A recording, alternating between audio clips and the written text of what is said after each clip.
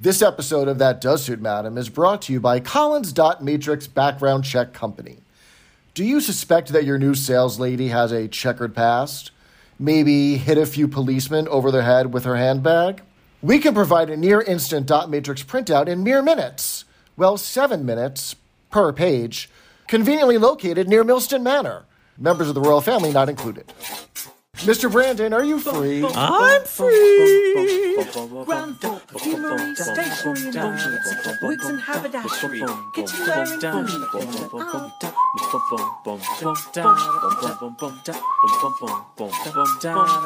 First floor, telephones, juice ready-made suits, shirts, socks, ties, hats, underwear and shoes.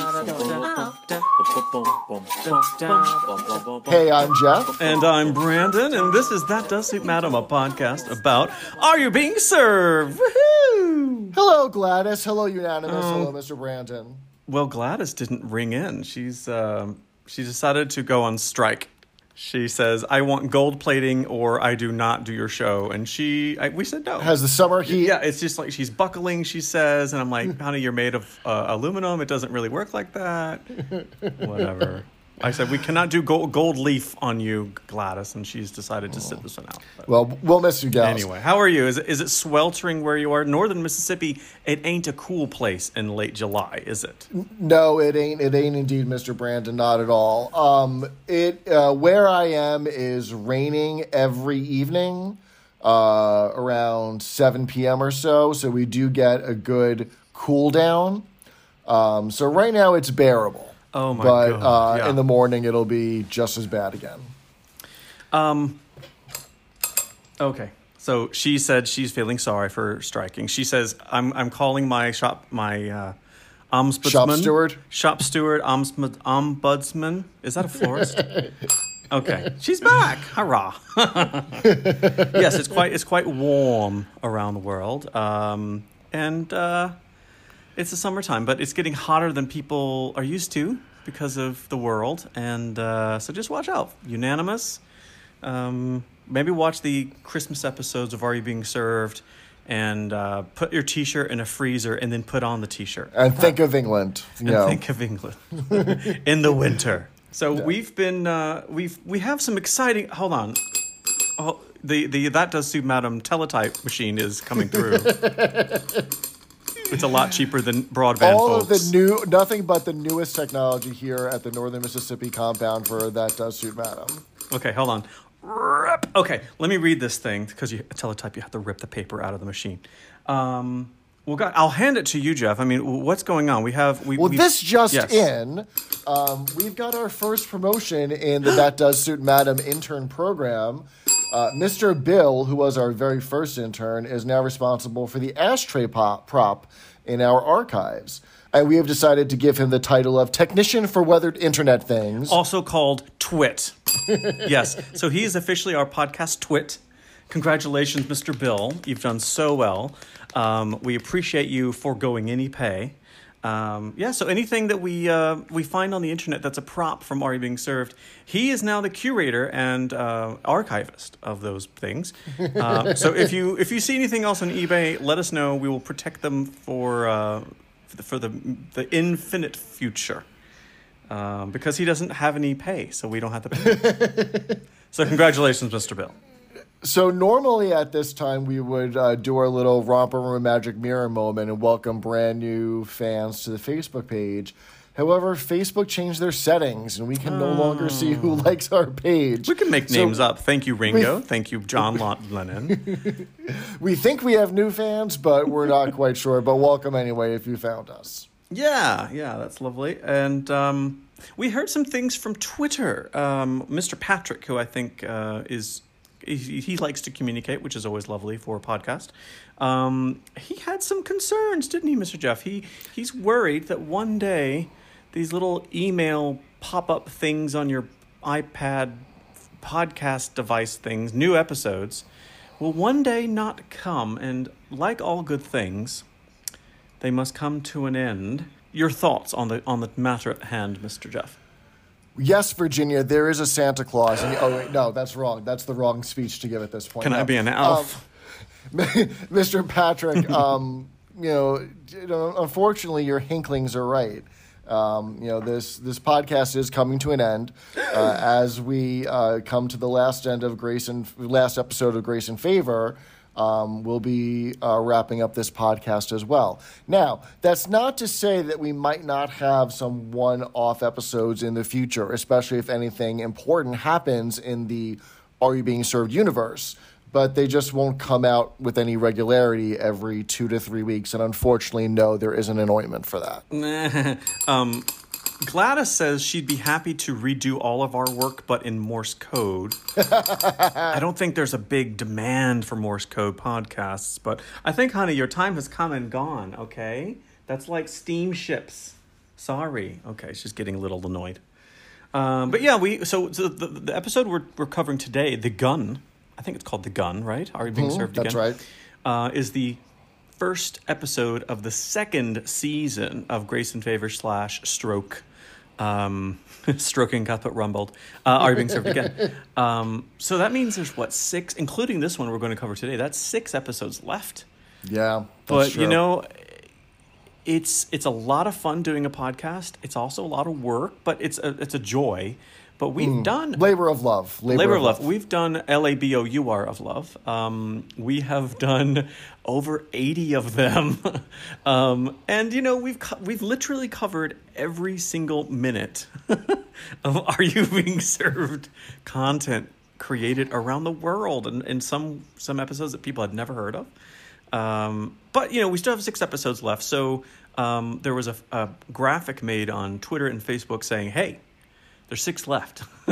If you want to do the Peacock hotline, 662 Peacock. Now's your chance. Now is the time to do it, Mary, because there ain't too many times left. Isn't that a Tina Turner song? So, but maybe we'll do like a in summary or in memorandum. In memoriam, is that it? In memoriam episode where we give a funeral to the podcast. That would be kind of fun. I don't know. Yeah, it could be. We'll see. We also got some emails from Mr. John Bryan, haven't we, Mr. Brandon? Lord of mercy, John Bryan. Mr. John Bryan. He had a lot of things to say, which we love. So again, if you guys have questions, let us know. He wanted to have. He basically said, "Can I use your intern non-paid research department?" So we put Mr. JJ and all the people to task. Ms. Heather, she's down there, down the subterranean, 17th century moist stone stairs, the stairwell we have. So Mr. John Bryan, he sent us a lovely telegram. We didn't realize telegrams still delivered to northern Mississippi, but that's good. Again, only the best modern technology here. She says, okay, she's bragging that they were in Morse code, and she's just trying to be part of the conversation. Okay, so Mr. John Bryan says, in the upcoming episode, the episode we're talking about, this is a sneak peek, people. There are some things that he's noticed over the years with this episode. And by the way, the second season, a lot of people's favorite Are You Being Served season ever. Okay, so very critical moment in our podcast right now. He says Mavis and the other cast have more to say and do without the original cast. It's almost like, and I think maybe it was John Bryan or someone else. It's almost as if the original cast members are sort of seen as retirees now. They're more passive now. It's the 3 new characters, the 3 new actors. Kind of pulling a lot more weight in the second season. So that's interesting to look at. He also mentions... That is true. Yeah, and he mentions that Mavis, her clothing even seems to improve, which is interesting, right? So, okay, the first season happened. They were renewed for a second season. So Mavis, gets a little bit nicer clothing. I don't know if that was, because in the third season, which never happened, maybe she would become more of a central character. I don't know. But pretty interesting observation, Mr. John Bryan.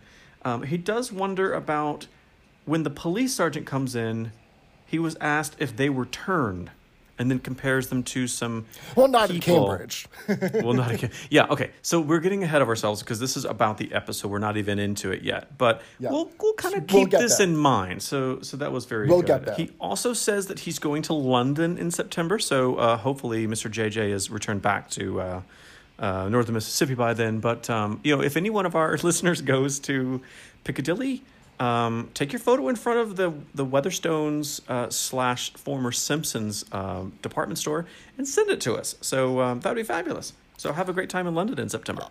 I will actually be there a little bit earlier than that. So I will, I'll try and take my pictures with as many Are You Being Served artifacts and geographical locations as well. It's also a buying trip for more artifacts for our local twit to take care of, right? That's right, Mr. Brandon. And while you're at it, folks, please wear a mask, wash your hands, because now there's monkeypox going around. Gross, yeah. Keep in touch with reproductive rights, what's going on in Ukraine. And, of course, as always, Black Lives Matter. Yes, indeed. And you've all done very well. Shall we get on with the episode? Let's do it. So, Mr. Jeff, what the hell are we doing listening to this podcast once again? Tonight we are talking about Series 2, Episode 1, The Gun, which originally premiered on January 4th, 1993. So we have fast-forwarded about 9 months in time since we covered the last episode. Okay. And that week in the news, at the top of both the Billboard 100 and the UK singles chart was I Will Always Love You by Whitney Houston. Have you ever heard of it? I've only heard the Paula Whitestone. Dolly Parton. I've only heard the Dolly Parton. Sorry, world. I couldn't remember Dolly Parton. I could picture her wig, but not her name. Big song. Cigarette ads were finally banned in the New York City subway. Okay.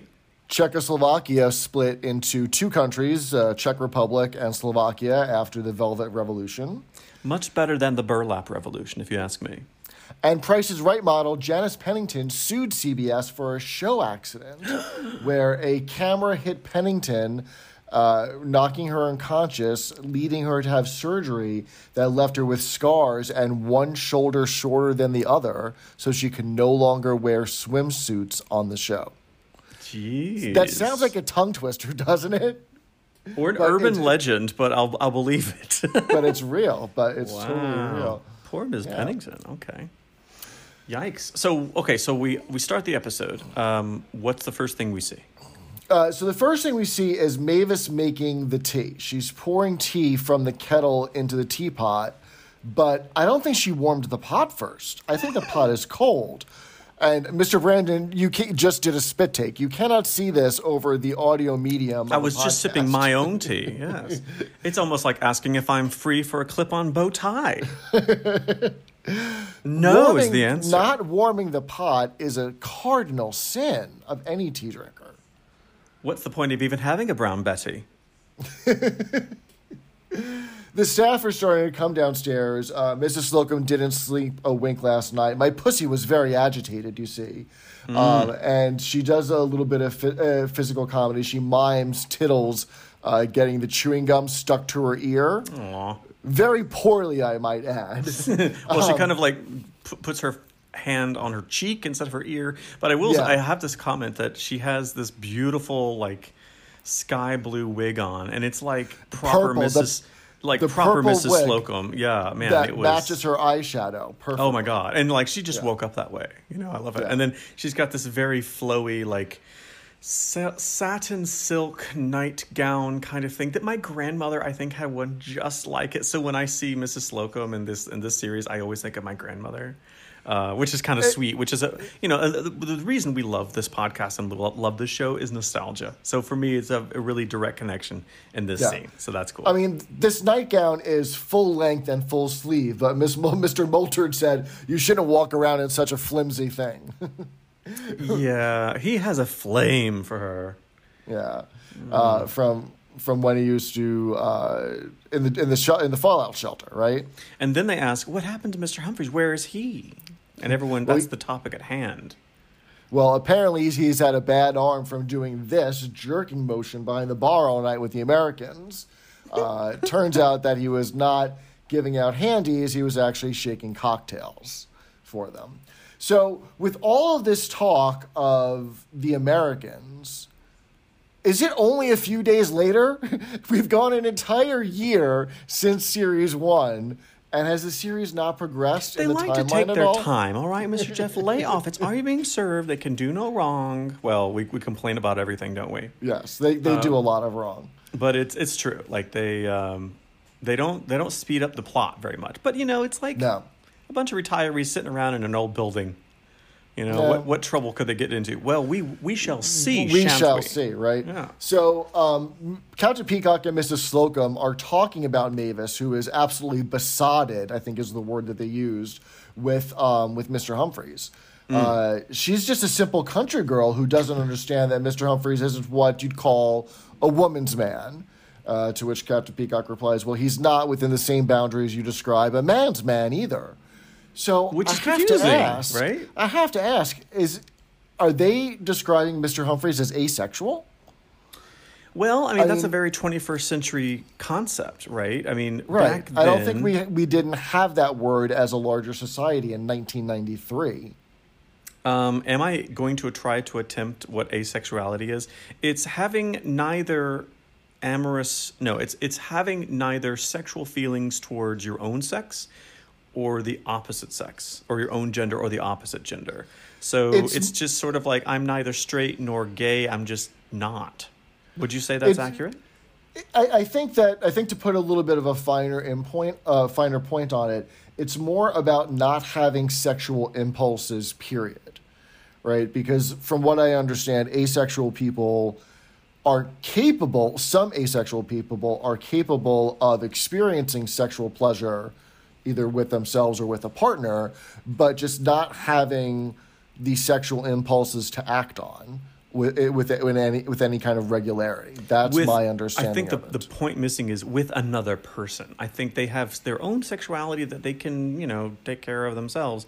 But the idea of involving another person in that, it's exactly. Yeah. If you're asexual, contact us. Let us know. Okay. Yeah. So, but I mean, it's interesting because the word asexual is quite being investigated and included in like LGBTQ2A++, that acronym. One of the A's is asexual. So it's kind of like this umbrella thing. But I mean, going back to Mr. Humphreys, this is 1993. It's still very different than it is today. The idea of a guy being a ladies' man, okay, we all know what that is. But then the idea of being a man's man, which means gay, like that wasn't even on the menu as an option to choose from. So that's why it's weird that like they actually bring it up, which remember, he's never been confirmed that he's gay ever. Right. He's just a confirmed bachelor. Yeah. Yeah. So it's just kind of a weird.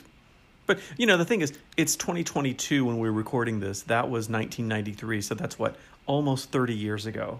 That's a long time, Yep. So the concept of, do you politely not ask about his sexuality, or do you pretend he doesn't have one because if he did, he would be gay? It's a weird thing. He would be not straight for any whatever it is, right? Yeah, exactly. I think.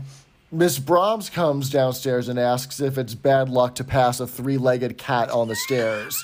The joke being that Tittles is there still with one paw stuck to her ear. That is so sad. And it got me thinking about all of the superstitions and beliefs around cats. Okay. And black cats aren't universally considered bad luck. In Scottish culture, and I think also in Welsh culture, if a black cat wanders up to a new home, it's a sign of prosperity. And a lot of pirates kept black cats on their ships for luck. I can see the Black Cat Lobbyist group has been doing a lot of work lately. Right. To help their reputations. And the whole idea, the notion of a black cat being bad luck, comes from the Puritans. As we're finding out a lot in our modern culture, and it stems from puritanical values. America. The character Lilith in the Bible was a shapeshifter, and she used to shapeshift into a cat often to cause her havoc and what she did. And the Puritans took the Bible very literally, and so they believed in sorcery and witchcraft, and they thought that any black cat could be somebody who had shapeshifted like Lilith did. Makes perfect sense to me. Oh, Not those bad at all. Puritans, yeah. Yes. So Mavis goes upstairs to try and wake Mr. Humphreys, and he's telling her that he had some weird dreams last night. He dreamt that he was at a gunfight at the OK Corral, and this because of the big, mean- Americans, right? Because that's all we do is because we're of the cowboys. Americans. Yeah. And this big muscly cowboy type said, well, this town ain't big enough for both of us. And Mr. Humphreys suggested we get a little flat in New York, which is hysterical. Again, Okay, so this is so confusing. Like, so maybe we should be life partners and move together and go live in the West Village. Like, exactly. And then he says, he pulls out his pistol, and just as I was reaching down for mine, that sounds like the erotic dreams of Mr. Humphreys, right? Right. But that's I think the crux of the humor of the show is either juxtaposition or innuendo. And there, you get the classic line from the OK Corral that's been replayed in this town ain't big enough for the both of us. And then he turns it into a turn of phrase, very much like you'd expect Paul Lynde to do. Yeah. Paul Lynde would say something like that. So the OK Corral was a real place. The gunfight at the OK Corral was a real thing that happened. What? Yeah, so it actually didn't take place at the OK Corral. It took place at a saloon 6 doors down. The from So-So OK Hotel. Corral. Right. But See this what I is did? where So okay. Anyway. this is where the characters of Wyatt Earp and Doc Holliday came from. They were outlaws who had a shootout with the police because they didn't like the way the police were running things. And this is what kind of was emblematic of the Wild West being so wild and outlaws running wild. How interesting and somehow very timely. But we're Draw from that what you will. moving right along from that. Okay, so it really happened. What do you think Mr. Humphreys meant when he was just down? He was just about to reach down for his. You know exactly what he meant, what he was reaching for, and it wasn't his pistol. This is water gun. Okay, so moving right along. Yeah. So Mavis is getting to know him, asking if he's had any brothers or sisters, and It's so cute, this scene. it's very cute that they're starting to, they're exchanging more about their backgrounds. And Mr. Humphrey said he had a lot of uncles when he was growing up who used to visit his mother in the parlor. And we're led to believe that these are his mother's boyfriends of various natures. Most of them were sailors with tattoos.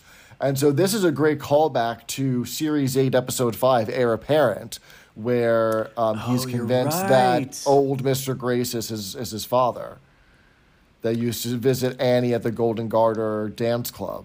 Did you ever parachute down into the back garden in Stratford-upon-Common? Were you ever a milkman who used to... It sounded like she had a lot of uncles. Or Exactly. Mr. Humphreys. Yeah, Exactly. I love it. Okay, good. Nice one. Well, Mavis finally says, well, you can be the brother that I never had, and you can call me Big Sis. So it is definitive now that we see that Mavis does not have any romantic intentions towards Mr. Humphreys. No. And she might even understand, that he's a confirmed bachelor. Well, it's and interesting she may because not be, they always may say not that be she's the a simple country girl, right? Exactly. Like, who wouldn't know what gay means? But And maybe she does. Well, let's pretend if there's like a season 4 or 5, so that would put it into like 1997. I don't know. I could see her saying, "Of course, I knew what type of man you are, Mr. Humphreys. I live on a farm. The cows do it every day. we can't get any milk from that one because she's all the time running around with Daisy or what? I don't know, some stupid gay joke about cows." I mean, I guess it's like how in that, the sketch in Little Village when they're doing the pub quiz, how everybody except David knew that, Mr. Humphreys was the gay one. Really? I thought it was Captain Peacock with that mustache. Love Mr. Britain, Little Britain. Mrs. Slocum gets a letter from Mrs. Axelby. We get to hear from Mrs. Axelby. So she's still around. I love it. She's still around. She moved to Torremolinos, which is a town in the Costa del Sol. And before you ask, Mr. Brandon, it is nowhere near Benidorm. Is it near the Costa Blanca? That's what I want to know. It's about 5.5 hours southwest of Benidorm, so it's far away. Okay. And Mrs. Axelby was managing a beach cafe over there, but now she's mucking in as a beach attendant, and she opens the envelope, and a bunch of sand falls out. So I love it. a B- gag, that I think a kindergartner could have written. Well, I mean, it's very visual. I mean, like I could see them doing that on the original series very easily. Like, oh, I got this letter from Captain Peacock on holiday in Bern, Switzerland, a yodeling, and like Ricola falls out, or like Edelweiss comes out of the the little white flowers coming out of the envelope. I don't know. It's cute. Yeah. Captain Peacock has received an invitation from some old hunting friends, so he's gone upstairs to the writing room in order to find the good stationery to write on. And Rumbold says, between you and me, I think he's a bit of a snob. Well, way to catch on 15 years later, Cuthbert. Oh, my God. I'm so glad you're a bit with the times. Captain Peacock had found a handgun in the drawer of the writing room. And so I just want to make sure that we're clocked in here that we're only 11 minutes into the episode, and we've actually got something to do with the title of the episode, which is a break from the entire first series, which we got through the entire first half without anything to do with the title or the plot. It's like the last episode, too much butter, and the last line was, we have so much butter, and then the credits. No, it wasn't that bad. Pretty close. So why did the manor have a room that's dedicated to writing? Would that rooms be so small that they couldn't have their own desk? Well, it's interesting. So I once lived in a home that I actually was able to look at the original blueprints for, built in 1930. So this is a grade 2 listed home manor. It's very, very old, probably 300 or 400 or 500 years old. But this house from 1932 had a sewing room. Well, that makes sense. And the sewing, well, I don't know, does it? The sewing room was a little tiny room, and it had lots of windows. So I wonder if a writing room, you would need lots of light. Lots of light. See. So I don't know. It seems like kind of an old-fashioned thing to have like specific task-specific rooms. I don't know. Well, I mean, Candy Spelling famously had 3 present wrapping rooms in her LA mansion. Well, I mean, who doesn't have a present wrapping room, right? Well, she has 3. That's the thing. The joke has always been that Candy Spelling has a present wrapping room, but the reality is she had 3. Remember that her mansion was the biggest one in all of Los Angeles. So she had one for everyday You sound so jealous items. when you say that. I am so jealous of that. She had one for everyday presents. She had one in the attic with a cellophane shrink wrapping machine, and then one in the basement dedicated just for Christmas and Easter. We're still waiting for our presents, Ms. Spelling. Thank you. Well, we're going to have to wait a long time now. Right? Miss Lovelock tells Captain Peacock not to fiddle with the gun, and it goes off. He accidentally shoots it. He shoots a bottle of gin, and it was above Mr. Humphrey's head, he's just standing right near the bar, and he faints. Right? I was a little disappointed in the fainting. Usually he does that full body where he kind of like puts his hand on his forehead and then kind of falls like a sack of rocks. But, he's still fainting, right? Well, here we have to believe that because the rest of the cast didn't see where the bullet landed, if he got shot, because Mavis starts screaming, say something, right? Yeah. So the first faint is, did he get hit or did he, is he fainted from the nervousness? And then he says, "Me pipe's gone out," and he faints again. It was really cute how Mavis like dashed down those stairs. Like she was really worried. It was really sweet. Yeah, because she thinks of him like a brother. Yeah. As we've gotten confirmed, and the rest of the staff haven't quite heard yet. They all decide that they need to call the police to report the gun because a terrorist might have put it there. This is the most un-American concept of what to do with a gun, right? Right, exactly. If there's a gun found, like maybe a terrorist left there, we have to call the police and give it away. Right, because they're so infrequent in early 90s Britain, right? Yeah. And they start talking about what kind of neighborhood, what kind of area that they're living in. If there are a lot of terrorists in the area or whatnot, and they start bringing up that there are actually a lot of royals that live in the area. And Miss Brahms does an impression really poorly. It took me a while. It took me 2 tries of watching it to kind of figure out who she was saying. She goes, "I think when we'll go have a game of polo," and she's doing this thing where she looks like she's pulling taffy with her hands. Or you know what I thought it was? It was cracking toast, Gromit.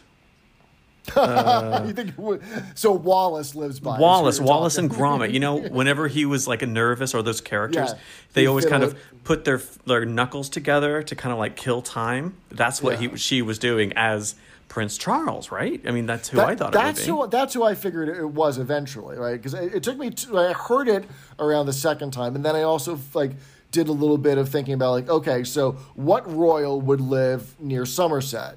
Well, someone who'd want to be halfway between London and Wales, or halfway between London and Cornwall. Then there we go. Prince Charles fits both of those categories. It's interesting because I forgot how it went, but someone said something about her and she, like referring to a woman.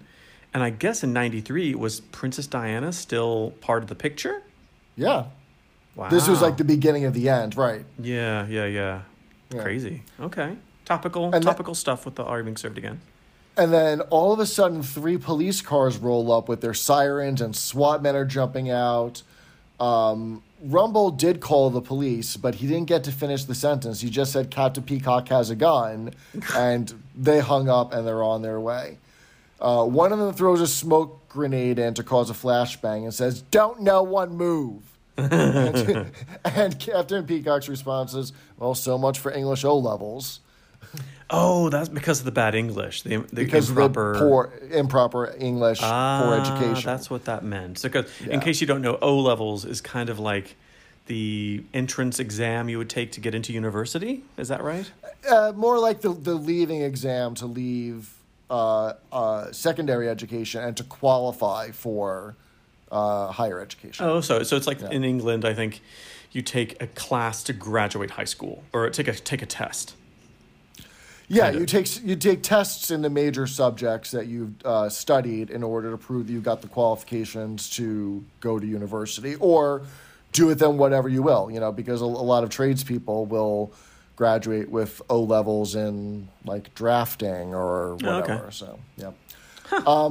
Why don't we, I think this is a great place to actually pause the action, and why don't we go down to the canteen for a tea break? Well, Mavis was making extra strong tea later in the episode, so I've got a hankering for some Earl Grey, and I think Mr. Bill has graciously poured a lovely, and he did pre-warm this teapot. I made sure he do that, so that's good. So we'll be right back after a quick break. Hello, Unanimous. This is Mr. Brandon. And this is Mr. Jeff. Did you wake up this morning and think, how could I support my favorite podcast while also letting the world know that I'm a proud member of the Unanimous?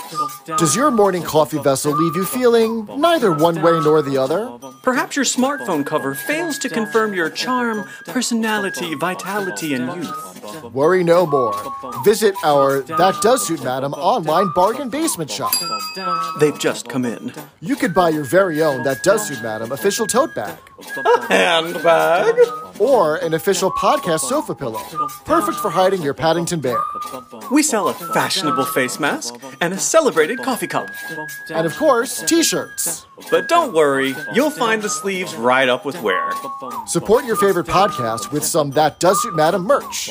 All at imfree.threadless.com. imfree.threadless.com. And you've all done very well.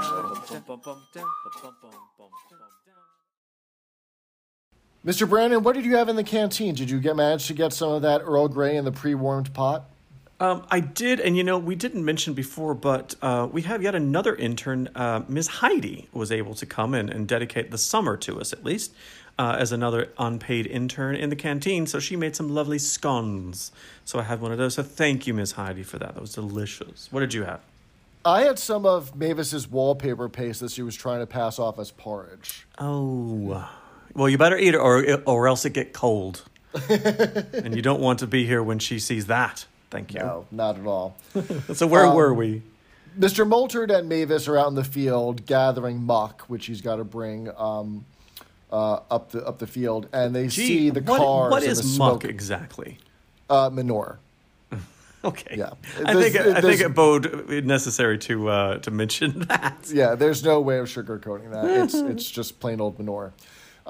They see the police cars and the smoke from the flashbang, and they rush back. Mr. Moultard puts his foot on the gas on the tractor, and Mavis falls backward into the muck. And she's like wiping the hair out of her face and gets the muck all over her face. And it's lots of groans from the studio audience. For Fleur Bennett to do that, I mean, this beautiful lady, like in her costume and her hair's perfect, to then be covered in mud, which thankfully it probably wasn't muck, but no, it wasn't pretty. Mud. Like, I guess it was the shock value, but like that whole scene was like, okay. But I will say it was kind of cool to see, the actor who plays Mr. Moultard, whose name I always forget. Billy Bennett? Yes, thank you. Driving a tractor, pulling this thing full of mud, and then there's Fleur Bennett like standing, and she falls backwards into it. That's amazing. Like, you can't do that in London, right? No, you'd have to be out in the open to do that. Yeah. So the police start talking, and they're trying to piece together what happened. So we've got three main characters who are guesting today as the police. The inspector is played by Roger Sloman, and you all probably, I know him as Les Coker from EastEnders. He was the undertaker he opened up the funeral parlor on Albert Square, and he used to dress up as a woman named Christine, and this was his kind of evil twin alter ego type thing. I'm still Team Corey. I'm sorry. But... So the sergeant, the one who stays behind the bar, is played by Richard Lumsden. He was Foggy on the first of the Summer Wine, so he was one of the original trio. What you mean? He just didn't remember his lines? What do you mean? Very good. But he was also Martin on the Catherine Tate Show. Do you remember the sketch where the woman from Newcastle, Georgie, was always collecting for charities? And she'd ask her co-worker. He played the co-worker. Oh, okay. Because there are 10 actors in all of England. In all of Britain, right. And you just rotate them around, yeah. And so then Colin, the one who stays close by to the inspector, is played by Steve Edwin, and he's most known for voice acting on children's programs.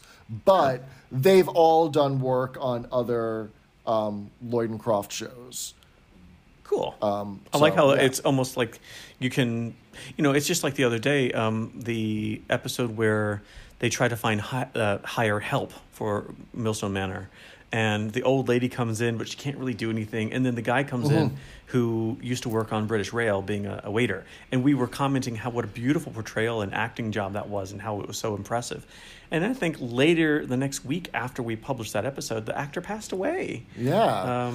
But there's some really good actors involved in these little bit parts, Well, here, when you talk about there's only 10 actors in all of the UK, we're going to do, I know this is going to be groundbreaking for this podcast, but we're about to go on a tangent about two completely other different pieces of British media. Why not? Tamika Epsom, who plays Kim Fox on EastEnders. Okay. In an episode last week, she was talking to her boyfriend about how she has a lot of friends who are gay. I'm friends with all the gays. It's a beautiful thing. It is a beautiful thing. Said the line twice because she was a beautiful thing. She played Leah. Leah, Mama Cass. Right. I wanted it to change. Okay, I wanted it to change. Yes. I wanted him to be incontinent. Okay, so Beautiful Thing is from 1995 or 96. We've talked 96. about. I know I've talked about it on the show. In the mid 90s, to have a gay film where two 16, 17-year-old boys fall in love, and it's a beautiful thing. But they don't murder people. They don't commit suicide. They aren't damaged. It was a love story and a happy ending. Such a positive film, and you can see it everywhere. And Tamika was she stole every scene she was in. She stole the show, yeah. Wow. And she plays, and of course, the film really quickly is in a housing estate, low-income housing in the east side of London and kind of near Greenwich, Thamesmead. Yeah. Kind of a rough part of town. And she plays kind of the neighbor of these two guys who all live in this big thing. And... I don't know. You have to see it, but it was really neat that she said "beautiful thing, beautiful thing." Yeah. Such a good show. Wow. Yeah. So the police. So back to our show. What are we doing? Yeah. The police give their standard instructions: hands behind your head, spread your legs. And Mr. Humphreys, well, I never thought I'd hear that in the country. Okay. And they're trying to explain what actually happened. That they're merely, that they found the gun and they're just trying to hand it over. And the inspector doesn't really understand. He's kind of taking after Rumble. Mr. Rumble, absolutely. He will not accept the simple explanation. He's trying to make it more complicated for himself. Mrs. Slocum gives a great line. Miss Brahms, do you think they'll frisk us? Very much in that, what's the name of that bar Where again? exactly is this pub? Exactly. Where exactly is this pub? Yeah. Yeah. But here's a question. I mean, we can get into like what was said and da-da-da. I really kept wondering, why did they not have Mr. Rumbold do this? I know they'd have to change the script a bit, but that was his job, but where he would be confused and he would try to explain da-da-da-da-da. But instead, no, he didn't really have many lines. Well, here's why it had to be the police misunderstanding it. And it all goes back to John Bryant's question a little bit earlier, right? Yeah, right. So we're going to jump the gun a little bit. Pun intended. I didn't even realize I was saying it. Oh, my God. Where the inspector says, to Mr. Humphreys, did you know this one? Did you know the other one? Were you turned? Well, no, Right. not at Cambridge, right? The joke being turned as a euphemism for homosexuality. Turned gay, right. Right.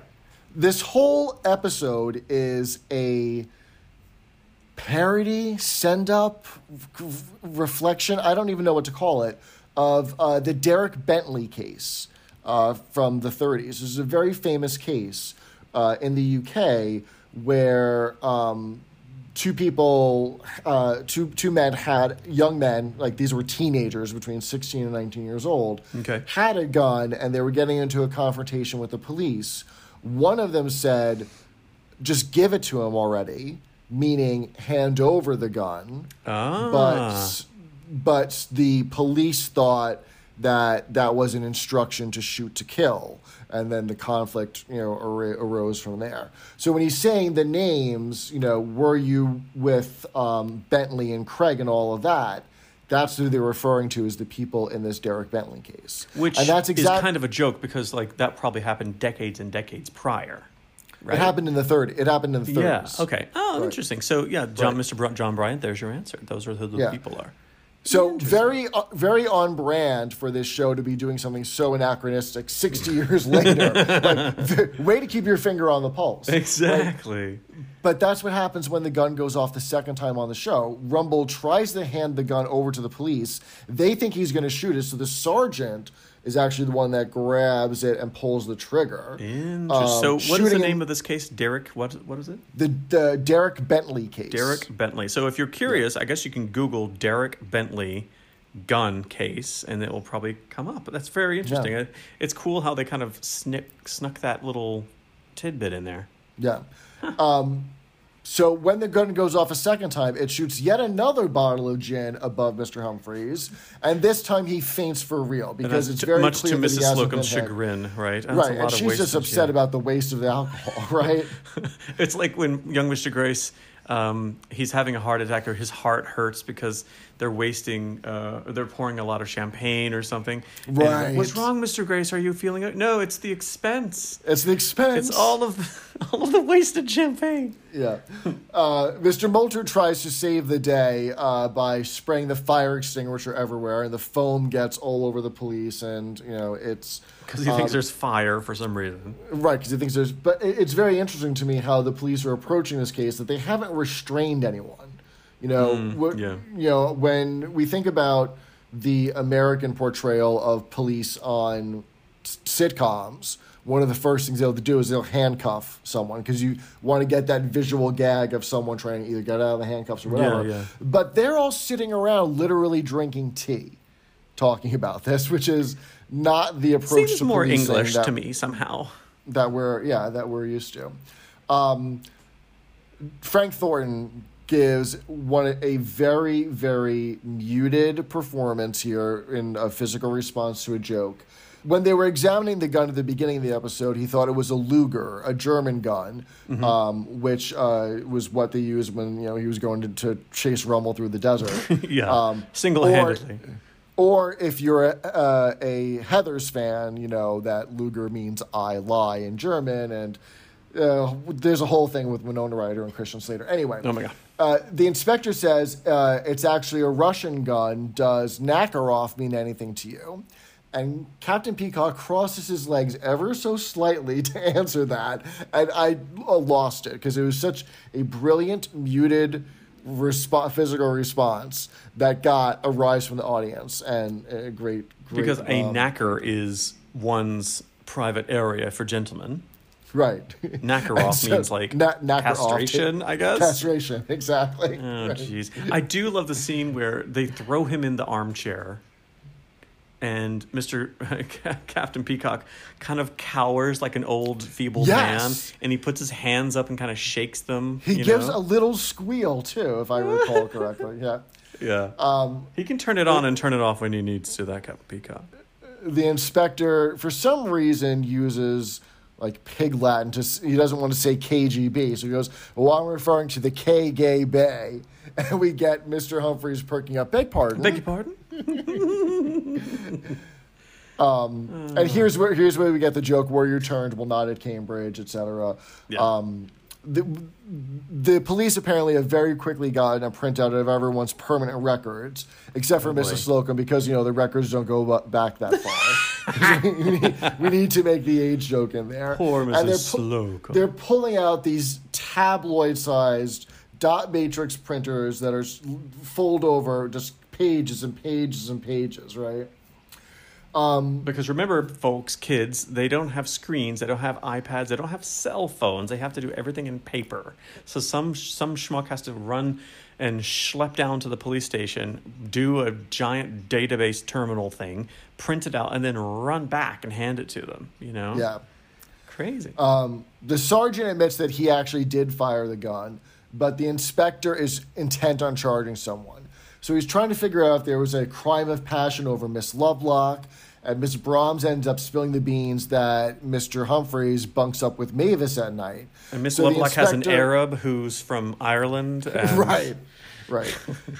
So the inspector is trying to connect the dots, but they're just confusing him even more, telling the situation of their setup. And exasperated, he finally says, well, the next time you find a gun in the drawer, don't call the police, call the army, and tell them to bring a social worker and a priest. And a priest. And